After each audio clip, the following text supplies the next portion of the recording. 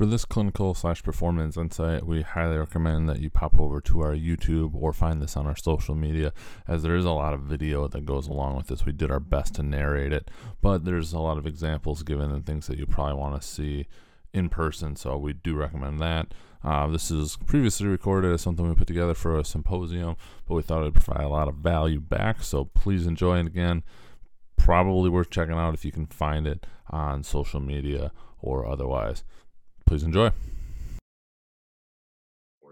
My name is Andrew Jagum. I'm an exercise physiologist and the director of sports medicine research at Mayo Clinic Health System.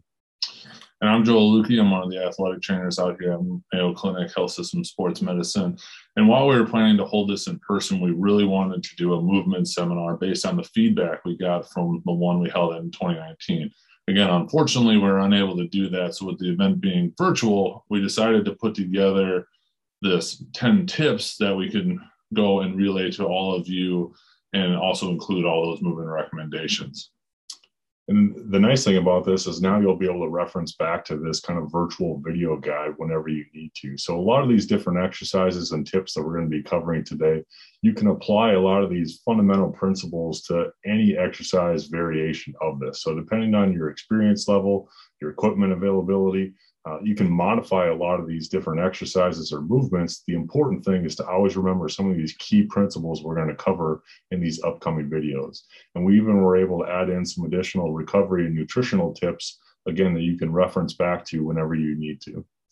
Yeah, we really hope this is great baseline and foundational information, again, that can both help enhance performance, but also potentially reduce the possibility of getting injured.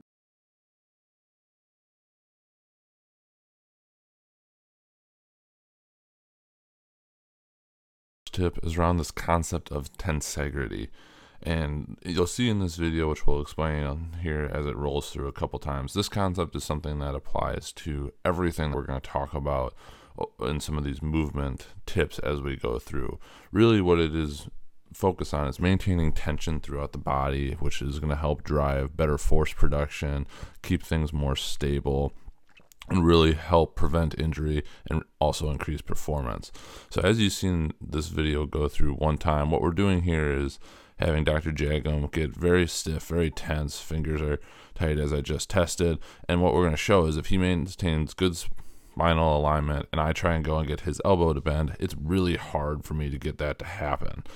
He's a big, strong guy. I'm relatively strong myself, so this is something that, in theory, I might be able to do. Now, if we set it up again, and I try and do it, and he tilts his head back, he immediately loses that ability to maintain that tension or that tensegrity, and that ultimately causes a break in the system. And that's what can go and cause some problems as we move into different movements.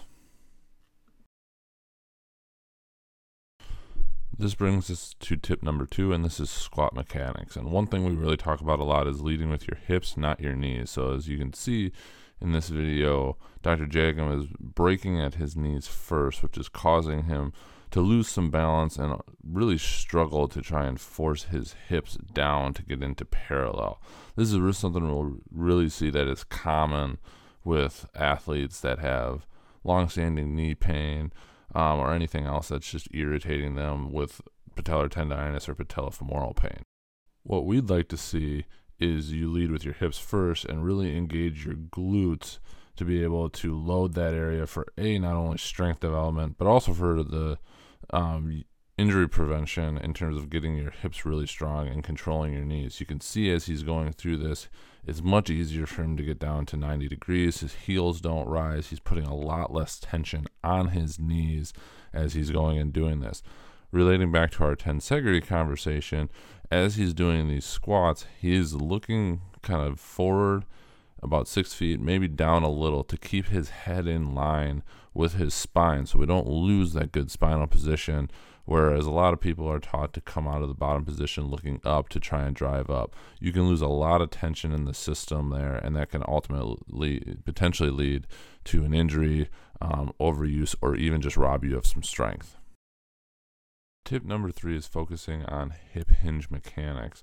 This is seen a lot with straight leg deadlifts or RDLs, but also just initiating in different clean or pull motions as well. So you can see in this one, Dr. Jacobs pushing his hips back, but what we wanted to focus on is that tensegrity concept again. As he's going down, his neck is extending, which is breaking that system. So a lot of people, if they're having a low back tightness or pain with this motion, is because their spine is getting into that kinked position that we've talked about before by letting that head come up as you're going down. So as you can see, Dr. Jagum adjusts that, lets his head track with his spine, keeps everything nice and straight. So we remove any of the low back musculature from working harder than it needs to in this motion, and we can really focus on getting our hamstrings and our glutes, which are our target muscles with these, to truly fire.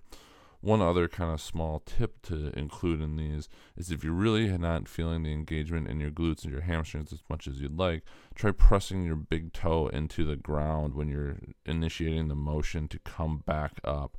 And that can really have an effect on engaging those glute muscles in order to help you get the proper muscle activation when performing this hip hinge exercise.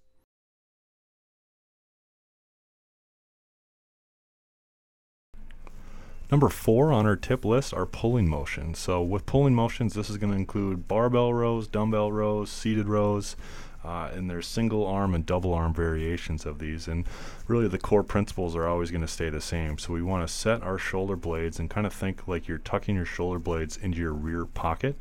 And then focus on full range of motion. So getting those shoulder blades set, rowing all the way up to a full range of motion, keeping a spine neutral so we're not rounding the back or hyperextending it. And then again, nice, slow, controlled movements, whether we're pulling in a bent over position, such as you can see here in the video clip, or if we're kind of sitting in a seated row machine or a cable seated row type of positioning. Again, we'd still want to keep that spine neutral. And then again, full range of motion, controlling that weight up and lowering it down nice and smooth, and not kind of in a jerking fashion. When we're doing a single arm version like this, again, we want to keep that spine neutral, go through a full range of motion, but what we don't want is to twist or rotate that upper thoracic positioning during this movement. So again, you can kind of see that I'm staying neutral, not rotating to the side as I'm pulling up with that. And with this dumbbell variation, you want to kind of focus on pulling that dumbbell right up to that side pocket. That would kind of be the full range of motion here. And we don't necessarily need to lower it beyond that point.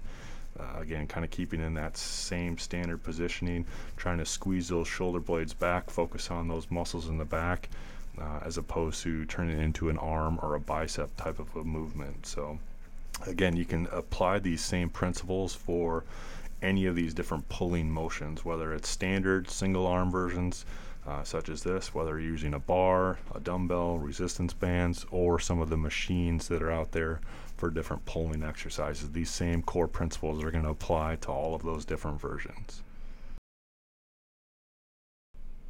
Next up on our list are pushing movements. So these will include push-ups, bench press, dumbbell bench press, any kind of cable machine would also fit this as well. So here we're pushing weight away from ourselves, or in the case of a push-up, pushing us away from the floor. But positioning is going to be the most important thing here. So if with setup, you're going to go hands about shoulder width apart, and you're going to want to make sure those elbows are at kind of a 45-degree angle in relation to the rest of your torso. So where people make the mistake sometimes is they go too wide with their hand positioning, and then they flare their elbows out like a T type of a fashion. So we want to tighten that angle up, get a little bit closer to 45 degrees, so closer to the torso. And then again, slightly at shoulder width or slightly beyond that or wider than that in terms of hand positioning for the push-up type of an exercise. And then again, you'd want to keep your entire body kind of in line or parallel with the floor as possible, so we're not sagging those hips down or sticking your butt way up in the air. So with a barbell or a dumbbell setup, again, we're going to go slightly wider than shoulder width for this exercise. And again, elbows are going to come down at about that 45-degree angle that you can see here. And again, some other cues with the bench press is almost like you're trying to bend that bar. And then in addition to that, you'll want to retract those shoulder blades and keep your lats engaged with this exercise. Even though it's not a back exercise, we still want to keep those shoulder blades and lats engaged to help kind of protect the shoulders with this movement. And then again, we're going to lower that bar down nice and slow, push it right back up, keeping those elbows at that 45-degree angle, and then focus like you're kind of trying to bend the bar in half. And that cue will also help engage those lats throughout this exercise. Also, for the bench press or dumbbell bench press, you're going to want to keep your butt on the bench and keep your feet kind of firmly pressed on the floor, and kind of use that for a drive to get that bar up when you're using heavier loads.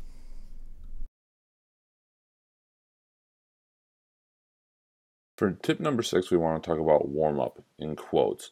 The reason we have it in quotes is it's more than just elevating your heart rate in order to get your body prepared for whatever activity you're going to do. So we like to refer to it as pillar and movement prep. And when we talk about the pillar, as you can see, we're talking about the hips through the core, or the abdominal musculature, all the way up to the shoulders. It's important that we address all of these because those are going to be our primary drivers of all of our movement.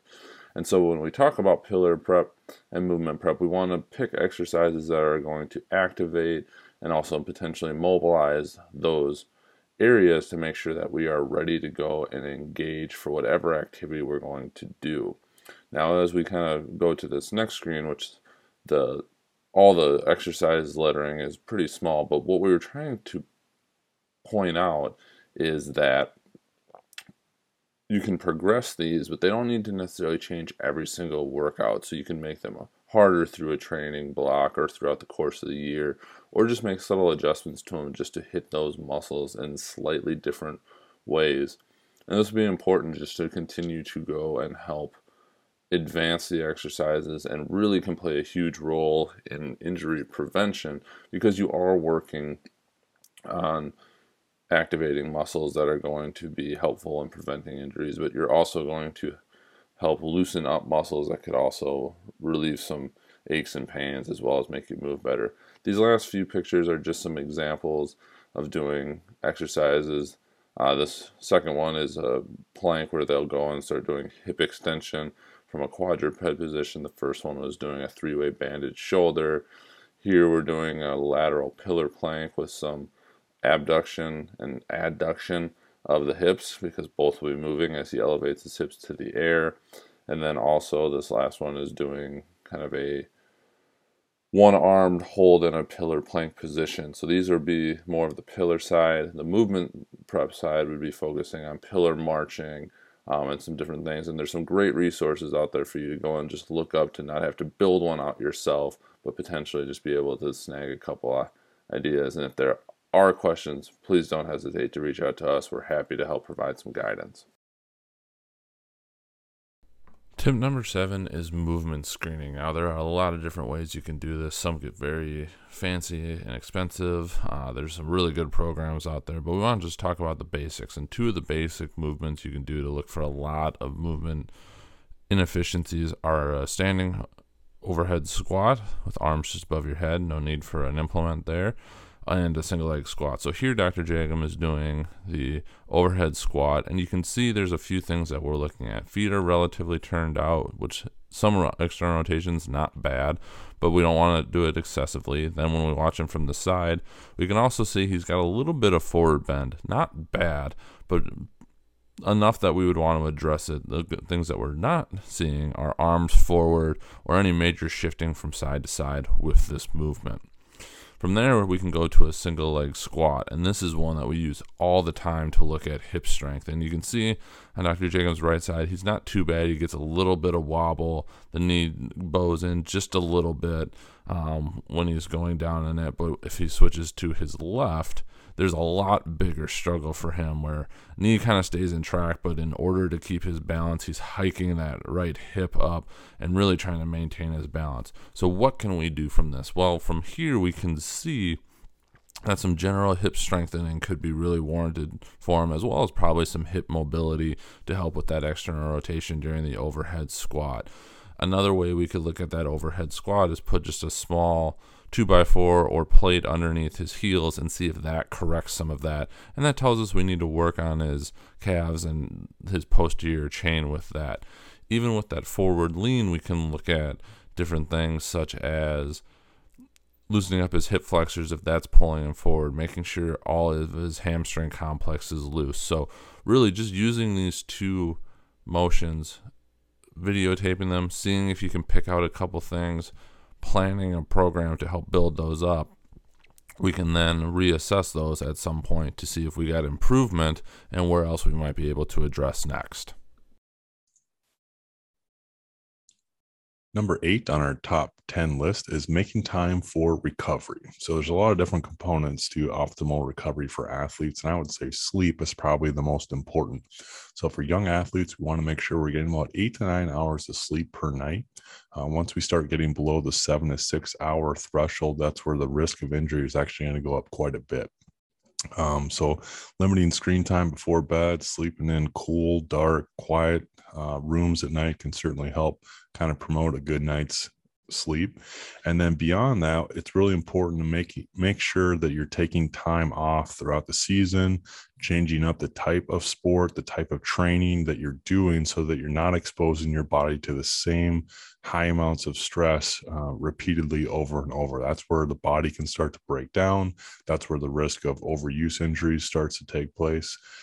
So again, making sure that you're incorporating new styles of training, following some kind of structured training program that intentionally incorporates periods of rest or deload or recovery into that annual training program. Next on our top 10 list is number 9, and that's sound nutritional practices. So for young athletes, especially during the adolescent years, they already have a really high need for a lot of energy to support the rapid growth and development that's going on at that stage in their life as puberty occurs and they go through that kind of body transformation. So when we add in the activity and the energy demands beyond that, athletes need to eat quite a bit to support their level of activity, support their normal growth and development needs, and to ensure that they're eating enough for their bodies to recover from the type of training that they're doing. So calorie needs or energy needs are very dependent on the type of activity, more so the amount of activity and body size. So kind of a rough estimate is about 16 to 20 calories per pound of body weight will put you in a right ballpark range of how many calories you want to try to eat on any given day. So for an example, for a 135-pound athlete, that may be anywhere from 24 to 3,000 calories per day, certainly the higher on more active days. So we can kind of auto-regulate calorie intake a bit based on the activity levels for that day. But again, for young, very, very active athletes, it's important for them to make sure they're eating enough throughout the day to support that high level of activity. And then the last tip here, number 10, is not only eating enough, but making sure we're eating enough of the right things. So ideally, we want to focus on kind of fresh fruits and vegetables, whole foods, minimally processed foods, so things that were cooked in a kitchen, cooked with your family, kind of limiting gas station fast foods as much as possible. Those are okay, every now and then when you're in a pinch, but ideally we want to be focusing on these kind of nutritional sources of foods rather than, again, fast foods or supplements and so forth. So the 3 kind of major nutrient types that we like to focus on, one being carbohydrates. That's the primary energy source for athletes. So whole grains, oatmeal, pasta, breads, and then again, fruits and vegetables are great sources of carbohydrates in the diet. Sports drinks are okay during training and competition or afterwards to kind of rehydrate and promote recovery, especially on hotter days during the summer. For protein, we want to make sure we get enough of this nutrient as it helps promote optimal recovery, maintain skeletal muscle tissue. Ideally, we want about 0.5 to 1 gram of protein per pound of body weight, or about 15 to 20% of calories. So a little bit lower than what we see with carbohydrate intake, where it was about 2 to 3 grams per pound of body weight, or about 50% of calories. And then we also want to make sure we're getting enough fats in the diet as well. It's an essential nutrient for hormone production, cellular function, brain health, And that should be about 20 to 30% of the total calorie intake, and focusing on maybe some of the healthier fat options, olive oil, nuts, avocado, hummus, peanut butter, etc., are great sources to include in the diet. So with athletes on the go, it's important to make sure we're eating frequently throughout the day. So maybe planning in some snacks after school, before practice, before game, before bedtime, making sure we're eating breakfast in the morning. All of these are going to help kind of promote optimal performance and recovery for that athlete. It's generally going to come down to making sure we have a good plan in place. So shopping regularly, having meals and snacks kind of planned out in advance to help accommodate the busy and hectic schedules of young athletes who are busy with school and then practicing games after schools and maybe traveling around. So the more you can plan out and have in advance, the better. And so these next couple slides are just going to be some examples of some different kind of meal plans or snacks and meal ideas that you could certainly kind of look to for guidance when trying to figure out some of the right things or the amounts of foods that it's likely going to take. So this is an example of a meal plan of a female soccer player, about 130 pounds. So you can kind of see the overall calorie intake for the day and then the amount of food that it would kind of take to hit those types of goals.